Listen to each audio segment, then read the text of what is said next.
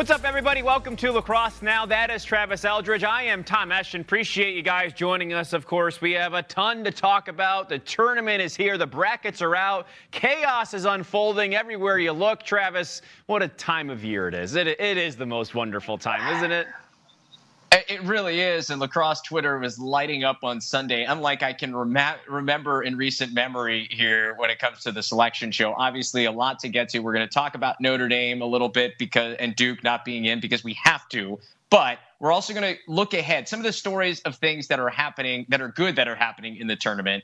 And we'll also have some great guests. Chris Gray, who's going to be a PLL draft pick here tonight. We're taping this before the PLL draft, but we talked to him about his terrific career at North Carolina, and Janine Tucker from Johns Hopkins as well. Yeah, the Hopkins team getting into the tournament somehow, maybe at the expense of others, but still, when you're in, you're in. You did what you had to do, but that's where we're going to start. We'll touch on this briefly. We're not going to dwell on it. I know everybody's had their say on it, but at least we'll touch on this briefly. We don't want to get into it too deep because it is what it is at this point. The tournament field is what it is. So Notre Dame and Duke don't get in. I think there was gripes for both to be able to get in. Who do you take out? I think people said Ohio State, Harvard, some of the teams that maybe they could have been replaced with. What are your thoughts, Trav? Ohio State had to be in because of what they did head-to-head. Because no matter what analytics you're looking at in numbers, the head-to-head has to matter. Because otherwise, why do we play the games? So you look at what Ohio State did in their non-conference, and they beat Notre Dame, and they beat Harvard. So they're in. Those two wins against teams that they're being compared with in that process, they have to be in when you're comparing those teams. So I have no problem with Ohio State. The Harvard being in over Notre Dame is the head scratcher to me because you look at the metrics. And how long have we've been talking about this? RPI matters and all this. Well, if the RPI matters, first of all, Duke should be in. They have an RPI of 7 and a strength of schedule of 13. That is unbelievable. And then Notre Dame's got an RPI of 11, a strength of schedule of 16. So what are you penalizing Notre Dame for doing? Not beating Maryland or Georgetown, two of the top teams in the country? They beat everybody else for the most part that they were supposed to this year, other than Ohio State, who is another tournament team. So if your only losses come to tournament teams, and then you take care of business in an ACC, and I know the ACC wasn't what it normally is, but it still has a ton of talent. Let's not sugarcoat what this league still is, even in a down year. So they take care of business the rest of the way, and they win 6 in a row. That has to matter. And you're looking at a Harvard team that, didn't even make the conference tournament. So, what are we doing here? Yeah, I think I would agree with what you're saying for the most part when it comes to metrics, and you see the teams on the field too. I think I would agree with that. So I'm going to speak more of it from an emotional perspective, and I guess I'm not entirely. I always had thought I think Notre Dame could have won the championship. They're not in it, so yes. I feel badly about that. I think a lot of people agree with that too, but I'm not entirely upset from an emotional perspective because of, and this has nothing to do with who gets in or why they get in, but I remember that last year the Ivy League wasn't even in this. So I know that, yes, Harvard is a team that didn't make their own conference tournament, but for me, I'm happy to see them in the tournament. I know it's at the expense of Notre Dame, which stinks, but I see that Harvard's in, and I'm like, you know what? Those kids didn't even get a chance last year, and this year, it fell their way. They did enough in the committee's eyes to get in. So I'm emotionally, I'm upset for Notre Dame. But from a Harvard perspective, I'm like, you know what? These guys and these Ivy League players didn't get a chance to do any of this last year. Let's put 5 teams in. Why not? Throw them a bone this year. You can. They got 6. You can use this. You get 6 teams in. You're right. Yeah, you're right. 6 teams in. This is maybe an opportunity to change the criteria moving forward. But emotionally, for me, I'm like, good for the Ivy League. They didn't have a year last year. And I know it stinks for other teams, and it's a shame, and they probably shouldn't have been in, but emotionally, I'm like, okay, that's fine. Let them play. I have no problem with Harvard is a good team, and them getting in, they deserve. I just don't think they're as deserving as Notre Dame. Yeah, at the end of the day, I don't disagree. And honestly, do we want the tournament that's going to be the most entertaining, where the best team can win? Because Notre Dame's a better team, I think, than Harvard. And so if Notre Dame is not playing, then a team that actually probably can make a run at championship weekend, if they're not playing, are we eliminating a team that may be one of the best teams in the country that could win a championship? If they get hot at the right time, they could win. Yeah, no, I think you're right. I don't disagree with any of that. I think it's in Batman Begins, the first of the trilogy with Christian Bale, that he says that people need dramatic examples to shake them out of apathy. So, unfortunately, I was thinking about this. This had to happen for any change to maybe be made. We don't know if there's going to be a change, but if there isn't going to be a change after this, there's never going to be a change. So at the very least, we wish maybe there could have been some foresight here into this happening with maybe some teams getting snubbed, and they did get snubbed. Maybe this will help shake up the people that decide who's in and out and change some of that criteria. You know what the number one thing is? We don't expand the field. This isn't a field size issue. It's the right size, despite the fact that, like, you got good teams that aren't going to be in. It's the right size because of the number of Division I teams we have. But it's an issue of, like, are we really getting the best teams in the at-large field that are playing on championship weekend? Also, the ACC can blame themselves. Find a sixth team. Give yourself an AQ. They were Notre Dame or Duke or whoever who's playing good can knock off Virginia at the end of the regular season or in the tournament and get to your automatic qualifier. Find a sixth team. I don't know if that makes a difference here. I was thinking about that. I really don't know if an automatic qualifier would have changed anything, but that's just me. I don't know. I think Notre Dame or Duke could have beaten. We saw Duke beat Virginia at the end of the year. Oh, and like you mean in a tournament at the end of the year? Yeah, they would get an AQ. They add a sixth team, you get an AQ, and then at this point, you probably, I don't know, like, does Virginia win the tournament? I don't know. If they don't win the tournament, then you get two teams in. Yeah, and with all this conference realignment happening, you would think maybe there could be an opportunity for that, but apparently not. So let's talk. I mean, the women's bracket also had its share of issues, unfortunately. Yeah. When it comes to, from what stuck out to me, Arizona State, a team we talked about, Travis, you said, where is the love midway through the year? Where is the love? Because they get snubbed. They should have been in. They did enough, it felt like, all year. They played a very tough schedule at that as well. Arizona State snubbed, and Stony Brook as well. I mean, I don't know how you see them below Florida when they go to Florida and win at Florida. And that, once again, sets Stony Brook up. And I think this is a different set of circumstances than the men's bracket, unfortunately, because a lot of this comes into travel and funding and all of that, which I think is really unfortunate. It makes no sense. Like, the Stony Brook and Florida thing makes absolutely no sense. Like, you have a head-to-head matchup, and they're in a similar situation.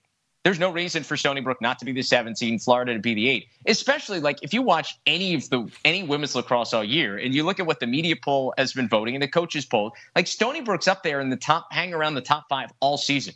Florida's had some nice moments, like that win against Syracuse was great, but I don't think anybody considers them a team that is like a huge contender to win the national championship. Stony Brook has competed against some of the best teams in the country who are top 5 teams who, like, I really think Stony Brook, if they get going at the right time, could be a team that could challenge for championship weekend. But not as the 8 seed. Like, you're going to have to play North Carolina in Chapel Hill in the quarterfinals if everything goes according to plan. And that is just so hard. But the unfortunate reality for Joe Spolina and Stony Brook right now, as it stands, is it looks like they're going to have to win one of these games in the quarterfinal round in order to get the respect that they deserve. Like, it's happened how many times now? It happened against Maryland when they were the top seed. I think it happened against Carolina last year, the same type of deal. Like, apparently they're going to have to win one of these in the quarterfinals to get the respect they deserve. And it's unfortunate because a lot of the reasons for all of this, like I said before, is money. And I don't know if that should come in the way. And I think it's up to a lot of these athletic departments and up to the universities to say, yeah, you know what? We're willing to put our money where our mouth is and fund these sports the way they should be funded. And yes, but I think that's also the reality of the situation right now. And in terms of you grow this game and you try and grow as much as you can, having teams out there with Arizona State, Pac-12 teams at that, USC, Stanford is great. And as you continue to expand now, the money has to follow there because you have to give these teams an opportunity to compete on a national scale, or else it's just kind of a token team out there. You're playing in a conference, you're playing in a conference tournament. Now is the time where you say, okay, how do we invest to make sure this team, makes our university look better at the end of the day, gives our university national prominence where maybe your other sports don't. And I think that's the real problem for me here, and that hopefully maybe some of the success that some of these teams are having will start to spark that. I don't know. I mean, I try to look at some of the profits these universities make. I know this lacrosse is not a money-making sport, but there's a lot of other money made in a lot of other places. So that's just me. I think that's frustrating that's what it comes down to. Well, I think the unfortunate reality for like Arizona State is they're apparently looked at like a mid-major because they're so new, despite the fact that they have terrific name recognition and they play in a conference in the Pac-12. That is a big deal. But it felt like USC got the edge for them at the end there in the bracket because of name recognition and what USC has done as of recently, as opposed to Arizona State maybe being the better team this year. Yeah. I look at both sides of the bracket, and I think they're really interesting how it all shapes up. We'll get to that in a little bit. But let's get back to the men's side of things, Travis. And some of the things for you that stick out in terms of this field and this year in 2022. All right, so I have compiled a list. This is like Tom's top things that we did a month or so ago. I know you're very excited about that list. I've got Travis's tourney team tales. So the stories of some of these teams that are in the tournament that I think are some of the most intriguing as we look ahead to this weekend. Because we're going to break down some of the matchups coming up on Thursday's show. But I just want to get a feel for like the stories that are, I think, the coolest entering this first round. And, I mean, let's start with a team that I just saw in the CAA championship, and it's Delaware's redemption. I mean, think about this Blue Hens program. Like last year felt like it was supposed to be their year. They were a top 20 team for most of the season. They had some nice results in the non-conference. They were cruising through CAA play. They're the top seed in the conference tournament. And all of a sudden, they get shocked by Hofstra in the semis. And like that, all the positives about this Blue Hens program just go out the door because they don't make the tournament. They don't even make the CAA championship game. And like this team that felt good. Like it felt like they could challenge somebody in the NCAA tournament with the offense that was at that point led by Charlie Kitchen, and it had Mike Robinson and Ty Kurtz. You got an All-American defenseman in Owen Grant. It felt like that was a team that could challenge somebody, and they don't get that chance because they slip up in the semis. Well, they come back this year, and they lose their first 2 games in CAA play. So their back's against the wall for the rest of the conference season. They have to win out, essentially, if they want to make sure they're in the tournament. Well, they do. They stave off a couple of 1-goal games, a 2-goal win against Fairfield to clinch somehow the top seed out of nowhere because of some things happened last week of the regular season. And now they're playing their best lacrosse because I have not seen Delaware play better than they did this weekend in a long time. They just destroyed Drexel. They toasted Towson in the championship game. This team is legit. And we mentioned some of the pieces they have back. They've replaced Charlie Kitchen with J.P. Ward, who had a terrific game in that semifinal against Drexel. Mike Robinson can score 6 or 7 goals in just about any game he plays. Ty Kurtz is the same way. So you've got lots of pieces offensively. And then defensively, like they got guys. Owen Grant is an All-American defenseman. He's going to play in the PLL when his college career is over. He's that good. So you got him there. Matt Kilkeary has started to play well in cage. The fifth-year guy in goal. I know they got to play in the playing game first. They got Robert Morris coming up on Wednesday. But if I'm Georgetown and Delaware wins that game, this Delaware team, I don't know if they can win, but they can hang with the Hoyas because they have some guys and they've got the offense, I think, that can get enough quality looks that can score some goals to make it interesting and put some pressure on Georgetown's offense at the other end. So I hope we get that game because I really do think this Delaware team, unlike last year that maybe peaked too early, I think Ben DeLuca has this team peaking at the right time. I think they played enough tough games, too. I think they learned a lot from their season, maybe more so than the other teams in the field, and I think they weren't a fluky team at the end, like you said, either. They were playing some of their best lacrosse at the right time. I don't really agree with you that they're going to give Georgetown a game, but Robert Morris, I think they will. A team that people didn't think were going to come out of their conference either, at the end of the day. That might be a better matchup than maybe Utah was for Delaware, if that's how it would have shaken out. So, I think that Delaware's a nice story. It's going to be an uphill battle, but they get Georgetown instead of Maryland, so that's another nice little thing. That's a win. They get another different kind of playing game, and I just think Georgetown's really good. Nothing against Delaware. I think Georgetown is fair. Head and shoulders above the rest. So, Delaware, a nice finish to their season, and it'll be fun watching them tomorrow against Robert Morris for sure. They haven't played each other since, I think, 2009, I saw, so it's been a while since they've competed. But so that's what makes the tournament so fun, too. For sure. All right, let's see if you agree more with me on my second story here, my Travis's tourney team tales. Let's go. How about Lars Tiffany? It does. How about Lars Tiffany returning to Brown to face the Bears, who are in the NCAA tournament for the first time since Lars Tiffany took them to the Final Four in 2016. The committee didn't do a lot that a lot of people were liking with leaving Notre Dame and Duke out of the tournament here this year. But how can you not love this matchup? I mean, talk about storylines galore for this. The fact that he's back is a big deal, Lars Tiffany. But also don't forget that Sean Kerwin was at Tufts with Mike Daly, then came to Brown with Lars Tiffany. He's the one that brought that offense that put Lars Tiffany on the map at Brown and Dylan Malloy going off and Larkin Kemp, the long poles running and gunning in transition. That's Sean Kerwin, who brought that from his former head coach. And when he was an assistant and a player at Tufts, he brought that to Brown and then took it to Virginia. So it's like, talk about storylines. Daly, Kerwin, Tiffany, they're all connected. And we all have this in the first round battle. I mean, just unbelievable stuff. You couldn't have scripted a better matchup in the first round. No, and I think if we know Lars Tiffany, we know he might not come out and say any of that, but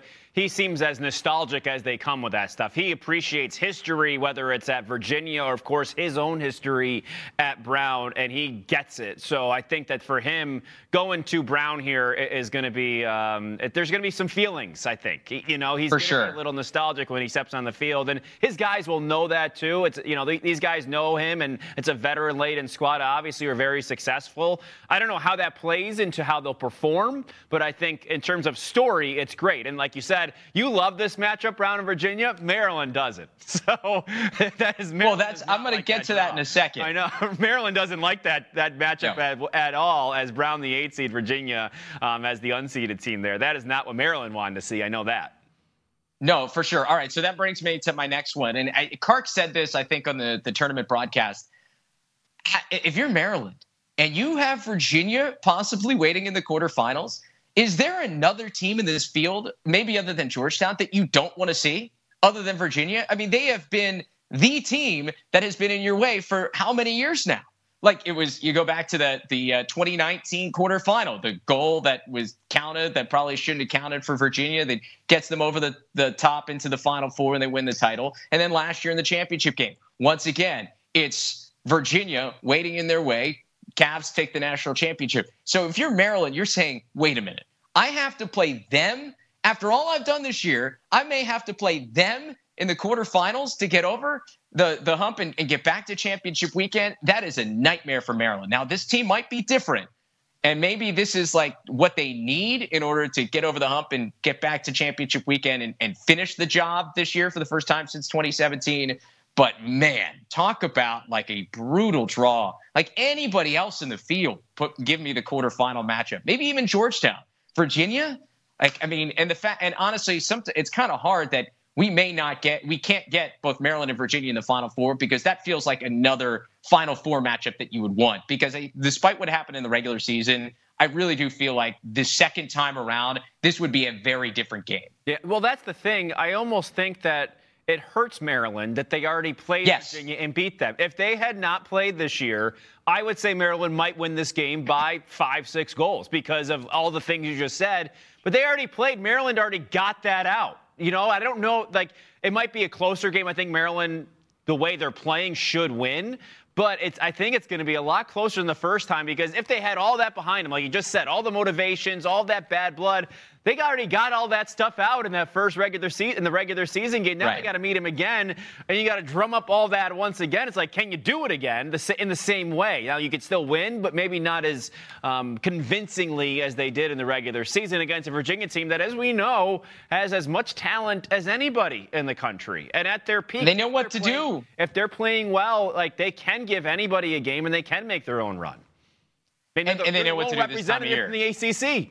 That's it. That too. And they know what to do this time of year. Like this is when they always the last two times they haven't been the best team in the country going into the tournament. Like they've been overlooked. Both the last 2 years we've had a champion, and somehow it's Virginia at the end that's winning a title. So it just feels like that matchup. And maybe it is the matchup. Like if Maryland wins, maybe that's when we know that they are the team that we think that they could be, and they're the title, their team that's going to win the title. But I don't know, man. That's a tough matchup. And like you said, like to beat them that handily in the regular season, I think almost hurts you because you feel so confident going into the second meeting, knowing how easy it was the first time around. Yeah, I mean, I think Maryland's side of the bracket is much harder than the other side, personally. To get to I agree. The road to their championship is tough, but then we can't forget what they did in the regular. I think a lot of times you look at the bracket, oh, that's tough, but well, Maryland dominated everybody. The only team they didn't dominate isn't in the tournament. So does everything change now, or is it going to continue? That's the big question as we move forward here. All right, let's move on to another story here. How about finally the Hawks flying into the tournament? St. Joe's finally is in the NCAAs. I mean, you look back at this. 6 of the last 8 seasons, St. Joe's has been the regular season champion in the NAC. 6 of the last 8 seasons, if you include this year. This is the first time they've made the NCAA tournament. That means they've won 5 NEC regular season titles under head coach Taylor Ray, and they haven't completed the job in the NEC tournament. I am so happy. Like, nothing against the other teams in the NEC, but I am so happy for Taylor Ray, because you could tell when I talked to him in March, and I've brought this up before, you could tell when I talked to him in March before that Drexel game that, like, the end of season struggles were weighing on him, because he knew what it would mean to the program to finally get there. Because doing it in the regular season is great, but you make your money and you make your name when you get to May, and they finally got it done on the biggest stage for the conference tournament, and now they finally get to play May lacrosse here in the NCAAs, and I could not be happier for them.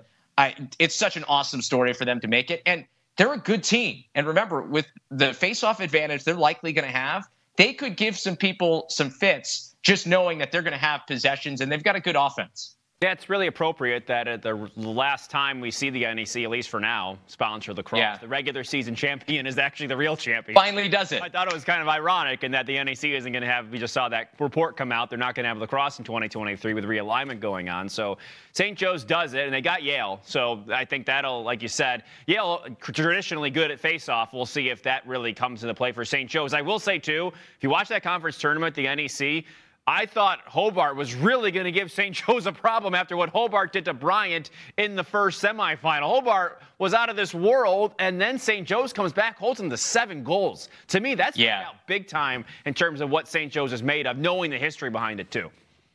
Yeah, absolutely. And I quite frankly, I was surprised Bryant got beat up like that. That's not something you're used to seeing. So I think it says a lot about Hobart, what they did in the semis. Yeah. And I think for St. Joe's, it needed to be comfortable in the championship, because as soon as it's a 1-goal game late, you start thinking about the past and the history and what's on the line. For them to go out there, and take care of business early, give themselves a comfortable lead and hold on, I think it was a big deal. Yeah, they got the 4 seed Yale in their first round. Good luck. You never know. But the face-off X, they've got it. I think they have advantage at the face-off X over everybody. It is a big, big week for the Ivy League. I'll just say that. There's a lot of pressure on this Ivy League to have a nice showing in the first round. There's going to be a lot of people that are happy and a lot of people that are pretty upset about what happened over the course of last weekend. Well, let's stay with the Ivy League, because another team that's playing an Ivy League team is BU. Yes. And it's the Terriers' time finally here in the Patriot League. Almost everybody is, Travis. Almost everyone's playing an Ivy League team. That's true. You're right. There's 6 of them in the field. Yeah. Okay. Anyway, so Princeton BU. I want to talk about BU because obviously we know the regular season. We'll break that down more on Thursday, the matchup. Second time these two teams will play this year. But for the Terriers, it wasn't too long ago that I think it was 2016. They were going into the final week of the regular season in the Patriot League, and they had to beat their rival Holy Cross in order to make the Patriot League tournament.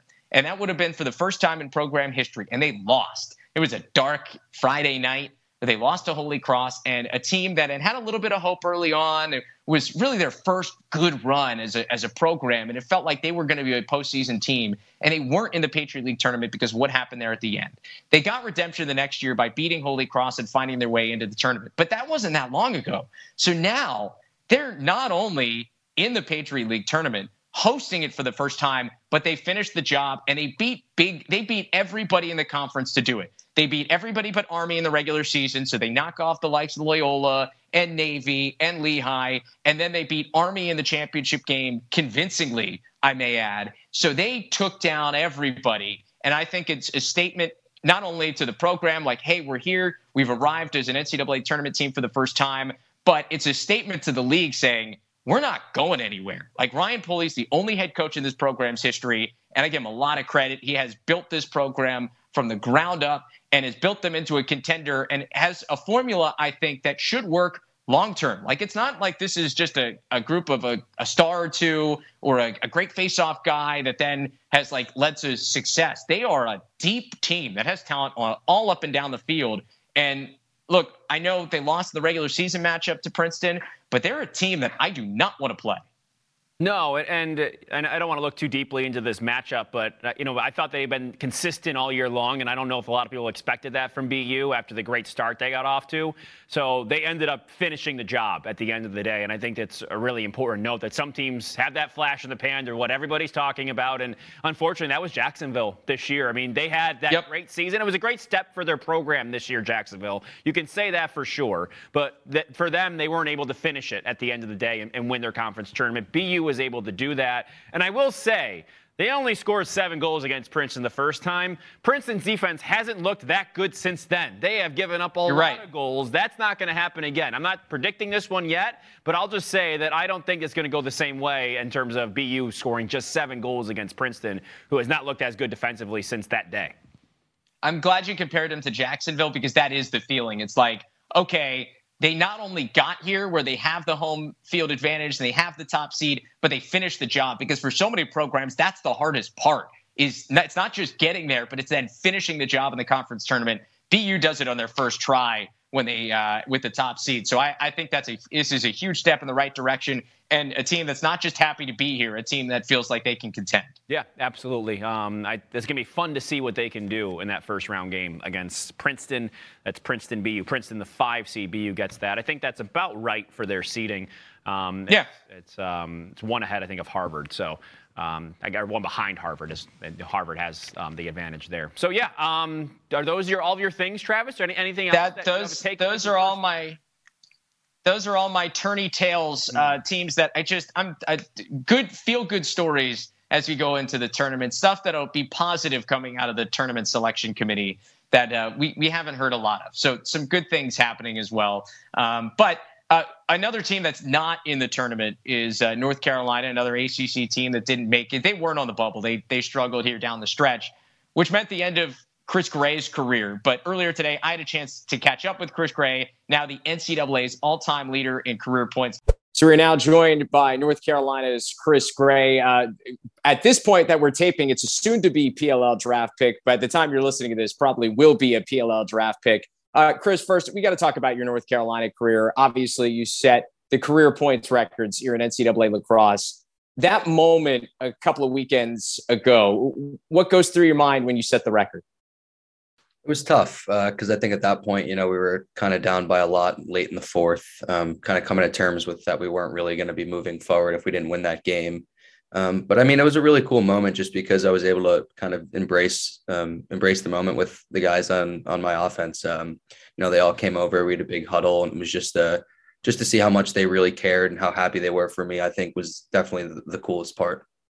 Yeah, I thought that was really cool because you mentioned the moment. It was like everybody recognized it. Like, was it in the back of your mind? Like, did you know how many points you needed and how many you had? Like, was it all there?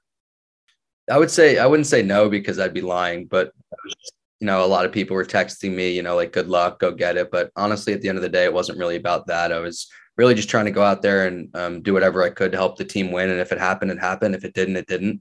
Really wanted to come away with the win, and that didn't happen. But like I said, it was just a cool moment to embrace that with the guys that were really responsible for it. The guys on the offense.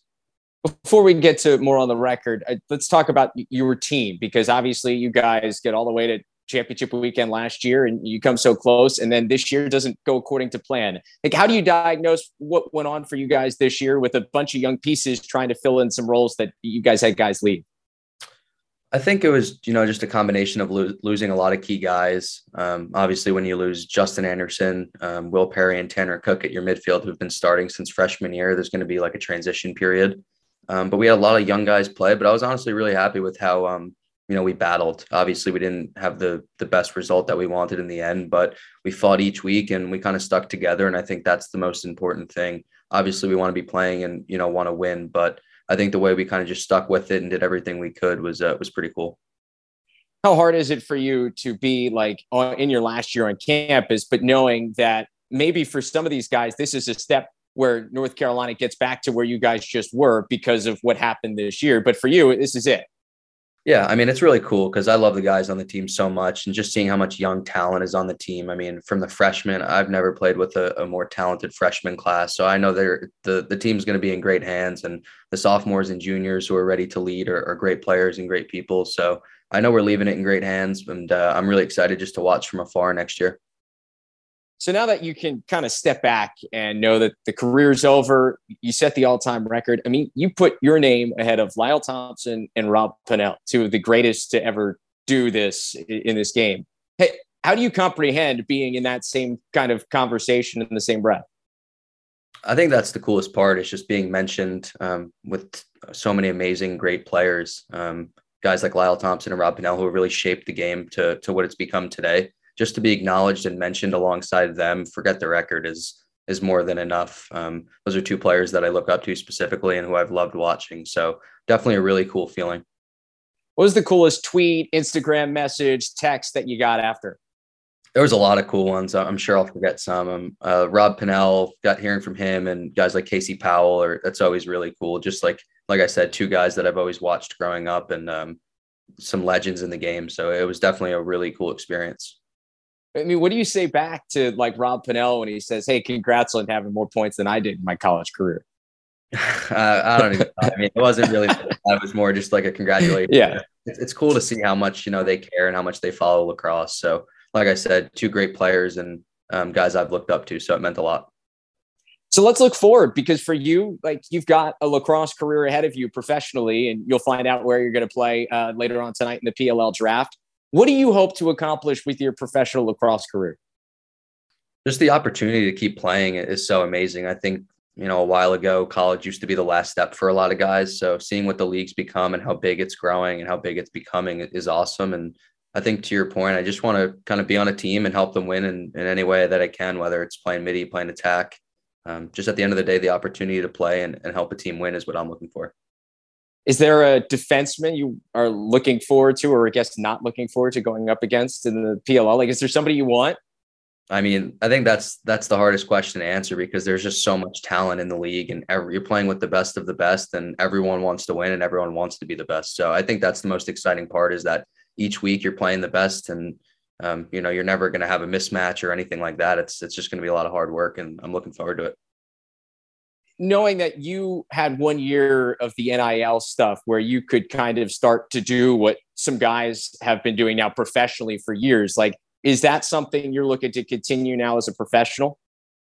Definitely. I think the NLI, it was definitely a really cool time to be a student athlete. Just getting to kind of use your name and do different things. It was a new time, but it was really interesting. I had a great time with it. I was able to kind of partner with two great lacrosse brands in Lacrosse Unlimited and STX, and definitely looking to keep that going with them. There's some amazing people over there that I've been able to meet. So I've been really fortunate.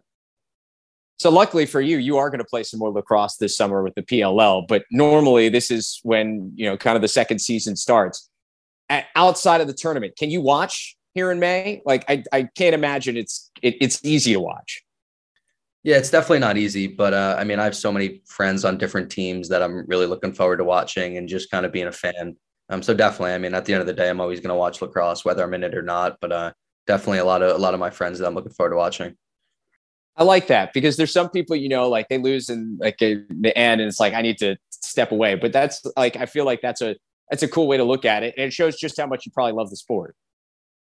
Yeah, definitely. I mean, and when you think of it, like guys like Alex Trippi and Will Bowen, who are two of my best friends from UNC, they're obviously at Georgetown now, they're a great team. And I'm looking forward to kind of watching them. And I've been talking to them recently and just really excited to see them play.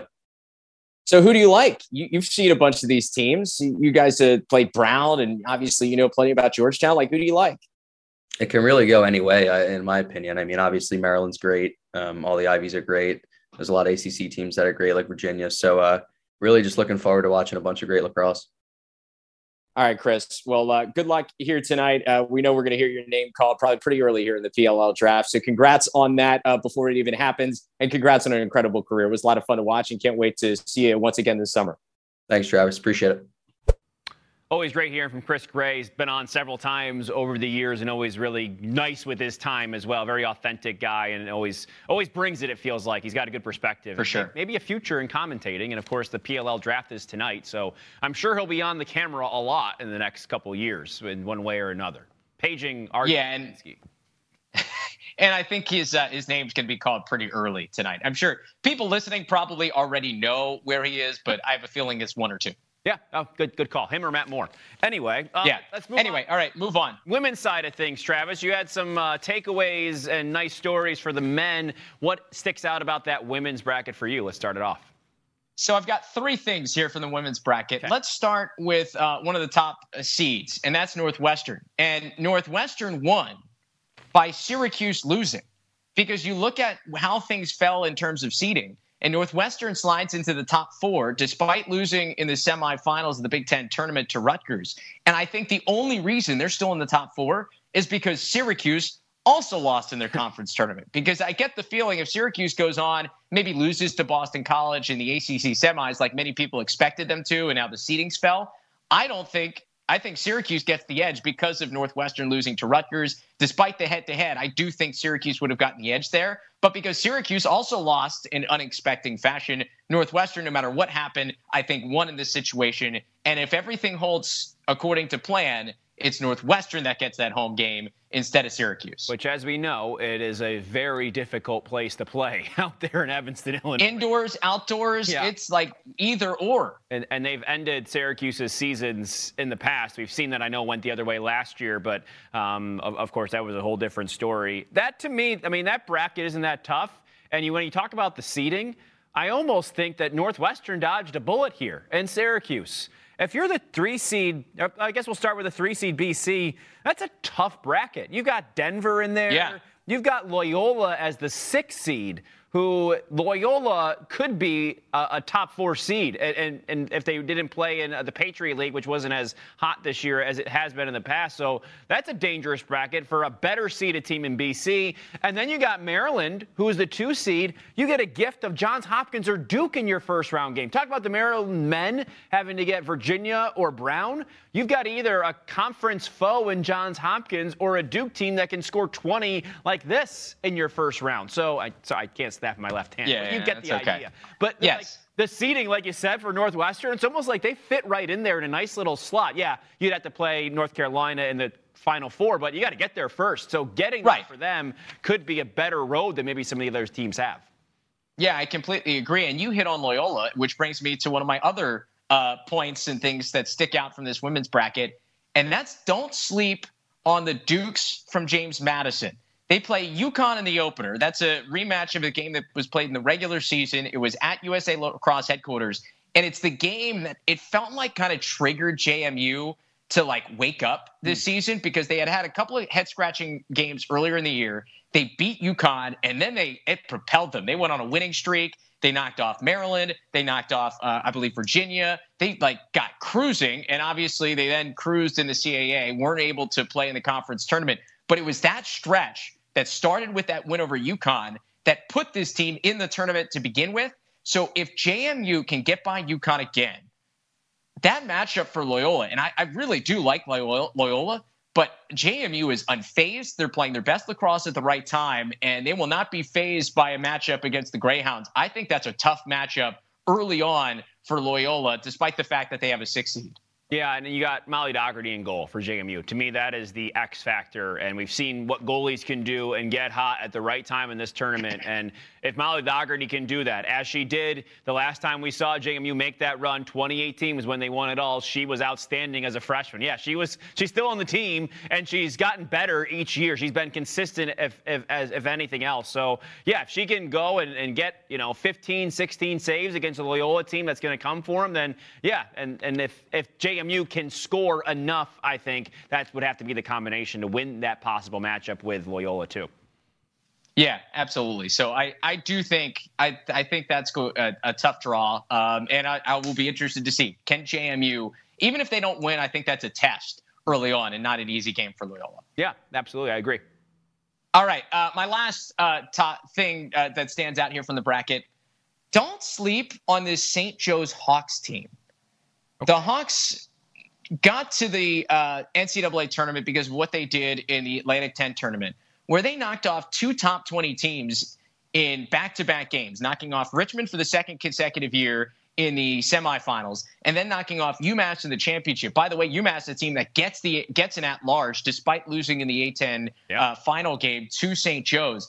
And they're led by the conference's Offensive Player of the Year, Lauren Figura, and she is unbelievable. The St. Joe's offense spreads you out, and if you don't play zone, if you go woman-to-woman defense, they'll spread you out, and they've got athletes galore that throughout that entire A-10 tournament, they got any shot they wanted. Lauren Figura, one of them. She lit up the tournament, was the best, most outstanding player of the A-10 tournament, deservingly so, scored double-digit goals over the course of the 3 games. She was terrific. So look out for the St. Joe's Hawks team. They are getting hot at the right time. They had a whole week to rest because that A-10 tournament happened last weekend, not this past weekend. And so keep an eye on that matchup for St. Joe's. I don't know if they can make any type of run, but I'm just curious to see what they look like in the tournament because they played really, really well and were really impressive in the A-10 tournament in the semis and final especially. Yeah, and Rutgers playing at home, they've been a great team, a really good, not a great, but a good team all year long. But they get that home tournament, Big Ten, and you got a lot behind that with beating Northwestern in that semifinal. So I think there was a lot behind that. They hung with Maryland for a little while in the Big Ten, but Maryland, of course, pulled away there in the second half. So, I think Rutgers is a good club, but I don't think they're immune to a team that's playing, like you said, Travis, their best lacrosse of the season. So this is an opportunity for St. Joe's. And, if you go out there and win a tournament game, you got a possible matchup with a Drexel or Stony Brook after that, too, which maybe if depending on what can happen in that game, you never know. Well, and that section of the bracket's really fascinating because obviously Rutgers, I think, had their best game of the year beating Northwestern, but we've seen them. They lost to Arizona State at home. So you mentioned they're not immune to that. And then you see the Stony Brook section. That opening round matchup, Stony Brook Drexel, just another little nice move by the selection committee, matching up 2 soon-to-be CAA teams against each other in the first round. Yeah, I obviously had Drexel over the weekend, and they're very experienced, which gives them a lot of an advantage this time. They took them a while, this group, but the last 2 years have been unbelievable for Drexel in terms of where they've brought their program. The next threshold, they already got that in winning the CAA. And now the next thing is trying to win an NCAA tournament game, something they were in the tournament last year. They didn't win the first round game, so they're going to try and come back and do it this year. They've got a very dynamic offense. They've got a good goalie in Zoe Bennett. They've got some really athletic defenders. So, Stony Brook has all those things too. We know that for sure. It's just going to be a test for them, I think, the start, and maybe one of the more difficult tests they could face before they end up playing some of these big wigs in the next couple rounds. Yeah, for sure.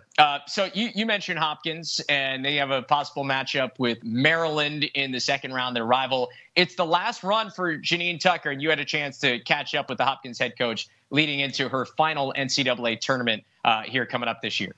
So Janine does join us now, and congratulations. I'm sure it had to be so cool. The video was awesome. You take us inside for the celebration. It was insane in there, right? It was. We went from pure stress to pure joy in a matter of a few seconds. And I think that video just shows just how much we wanted to stay together as a team. And so I was just thrilled for my squad, and you could just see the excitement. And now we get to work. How sure were you? What was the what was the feeling going into the night? Obviously, you had to wait until the very end, the last section of the bracket there.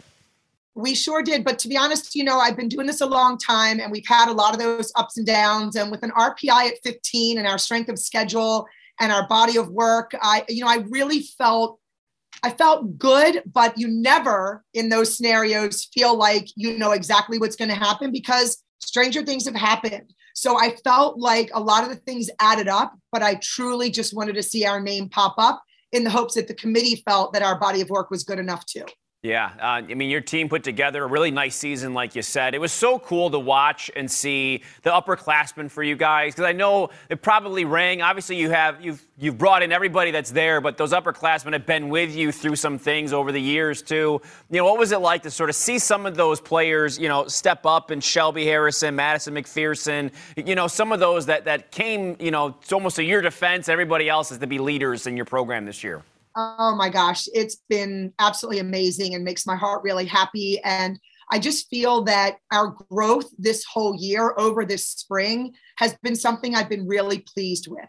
So we had a lot of pieces to kind of figure out. We graduated some really key players. We had an entirely new offense. We've had to move people to different positions and ask them to step up. And they did so gladly for what was best for the team. And that just goes to show kind of the unselfish, culture we have here, and that we just want to make each other look good. So those leaders that came back my 4 5th years, for them to come back and give me another year in this very special year, my last year of coaching collegiately, they mean the world to me. And then for my seniors, juniors, all the way down through my freshmen, what a joy this group has been. But we're not done yet, and we're still growing, and we're still figuring ourselves out, and we're still, taking the losses on the chin and figuring out what we need to do differently and enjoying all the wins. So I just am very, very excited and anxious for Friday. Have you been able to enjoy them? Did you enjoy them a little bit more this year, kind of knowing that this was it? You know what? To be honest, I did. I feel like every kid that came into my office, every time I'm coaching them out on the field, like they had like an extra special glow about them, or I was just that much more focused and intent in my interactions with my team. And I think I've known in my heart and my soul, like this was my last year. And I told myself when I announced it to my team, I was like, we are going to enjoy every minute we have together. And I do feel that it's been a little extra special. And I feel like it's been a little more purposeful, intentional, meaningful, only because I know that chapter is going to be closing. So we've kind of been doing everything we've done for 29 years, but it just had a little extra spice to it this year, I think. And I'm sure there's some of those reminders of why you do it that maybe ring true even more, right? Even like they might not make you change your mind, but at the same time, you're like, oh, this is what I'm going to miss so much, right? Oh. Well, I'll tell you, I've only cried twice so far. And I'm happy to share, the one time was when my brother texted me before we played Ohio State, which was going to be my last game on Homewood Field. And he said, Janine, we're so proud of you. And I want you to know that mom and dad are proud of you. And both my mom and dad have passed away. So that was it for me. Like right before the game, thank God I had waterproof mascara on before that game. So I did shed some tears there because I knew that my parents loved that I was a coach. They loved it. My dad's nickname, I don't think my sons, Ryan and Devin, even know his first name. His nickname wasn't granddad or grandpa. It was coach. And my mom was Lovey. So they adored having the team dinners, having the teams over, and being involved in my coaching career. When Devin popped out, I was coaching and he was 8 days old. And my mom was on the bus with me when we were playing field hockey at the time in October. So it's just been that kind of a family affair. And then the other time was I was doing an interview with Ed Lee from the Baltimore Sun. And this was just a couple Mondays ago. It was actually right before Ohio State. And he said, what are you going to miss? And what came out of my heart was what really hit me. And oh my God, I started bawling. And poor Ed, I think, was just totally traumatized. Like, coach, are you okay? I'm like, it's okay, Ed, give me a minute. But what I realized is that I have had the pleasure and the joy of being a part of putting 29 years worth of recruiting classes, young women, bringing them together from all over the country, all over the world. We have some international players as well, and watching them over those 4 years grow and lean into each other and bond and become a part of each other's lives. And then beyond that, in each other's weddings, there for each other when they're having babies, there for each other when they're having personal struggles or needing, an uplifting voice or person to kind of go to. And that made me cry. So that was where I felt like I am going to really miss being a part of the recruiting process of getting to know these young women and their families, bringing them to Hopkins with my coaching staff and watching them grow into people that I know will be in their lives forever. So that did make me a bit sad, but I quickly got myself back together, and I'm realizing that in this next chapter, I still can be hopefully a part of using the sport to bring people together and be meaningful, in each other's lives. Have you had any moments this season? You know, we talked obviously right before the season started, and you had shared with me some moments you had. Obviously, you lost your father recently with that and COVID and all that, but you had shared some spiritual moments, a connection. Over the course of this season, did you feel, like you said, you know, as the coach, did you feel maybe his voice or his presence at a certain time over the course of the season? Oh my gosh. Well, I had a full-blown conversation with Bob Scott at literally standing in front of his statue before that Ohio State game. I feel like at our Ohio State game, and I feel like our Penn State game, I was having those kind of conversations with Diane, who I think I shared with you is somebody that I try to channel when I'm on the sidelines. My mom and dad, for sure, just kind of that, come on, mom, give me a little bit of an extra something, you know. Spiritual moments, I think it's more kind of like the energy that I was drawing from my team, but also from the really important people in my life that I just wanted to make proud. So I wanted Bob Scott to be proud of me for, you know, him taking a chance on me when I was a young coach. I obviously want my mom and dad to be proud of me. I want Diane to be really proud of what I'm doing and how I'm influencing my players. And quite frankly, I want my coaching staff and my players to be proud that we're in this together. So I do feel like I had those moments. A lot of those moments came like when I was laying in bed and reflecting on either a game or a practice or a moment with one of my girls, when I'm home kind of and it's quiet. And I felt myself this year doing even more of that. Just that quiet time that I would have, whether it's making dinner or just having a Sunday to get laundry done. What was on my heart and on my mind was my team. And, you know, where sometimes in years past, I would have been able to maybe like take a break and focus on what I needed to do around the house or whatever. It all kept creeping in this year. And I think that's also what's made it, you know, really meaningful for me. Yeah, and I'm sure that's been passed on and reciprocated on both sides of the athletes, right? That they can feel those energies, whether they know it or not, right? There's no doubt. They make my day on the regular. And, you know, I had a couple kids just out of the blue just come into my office and just give me a hug, you know, and I'm looking at them and they're like, just because, and then they walk out and they go keep doing their studying. And I'm like, how have I been so lucky? You know, like just such incredible humans that we are blessed to coach. And I will tell you, it's not always easy. You know, when I have a roster of 41 kids and I've got kids who show up every day at practice and put their heart and soul into it, but they might not see that playing time. So what is the connection there? What are they really drawn to? How can we keep taking care of them as young women? How are they continuing to support the players whose numbers are called? And then you have those kids who have earned those starting spots and they have to stay humble and hungry and understand that there are players right behind them who are ready to come in at a split second if they are faltering or if they need that support. So coaching is not easy. It is the best job that I know I'll ever have because of some of the hard stuff, because of the growth that you see, you know, over all those years and watching a freshman really come into her own at the end of the season or as a sophomore, as a junior, or sometimes as a senior or fifth year, where they earn that opportunity to get on that field. It's awesome. It's just not easy. How have you grown over the almost 30 years of being a coach? Oh my goodness. I have grown so much, so many things you screw up and you look back and you're like, that was not a good decision. That was not a good decision. I would do this differently. I think that I take a lot of notes when I'm home about, hey, dummy, you could have done this a little differently. And hey, make sure you tell this kid that my bad, I want to adjust that next time. So I think I've grown a lot. I do feel that the game, you have to keep up with the game. So I feel like I've been able to surround myself with wonderful coaches. I have no problem picking up the phone and calling a fellow coach, whether it's Chris Halfpenny at Notre Dame or Chris Saylor or Jen Adams, you know, giving a coach a call or saying, hey, what do you think, Amy Bacher, you know, bouncing things off of them over the years. And they're so gracious. And I'm surrounded by such talent that it's important to pull from them. I like to see what other coaches are doing and steal that. I think that's the highest form of flattery. Other sports, you know, watching other sports and going, oh my God, my son is a phenomenal coach. And I pick Ryan's brain about things that are working with his team and vice versa. So I think that I've always been, and my mom taught me that, to be open to growth.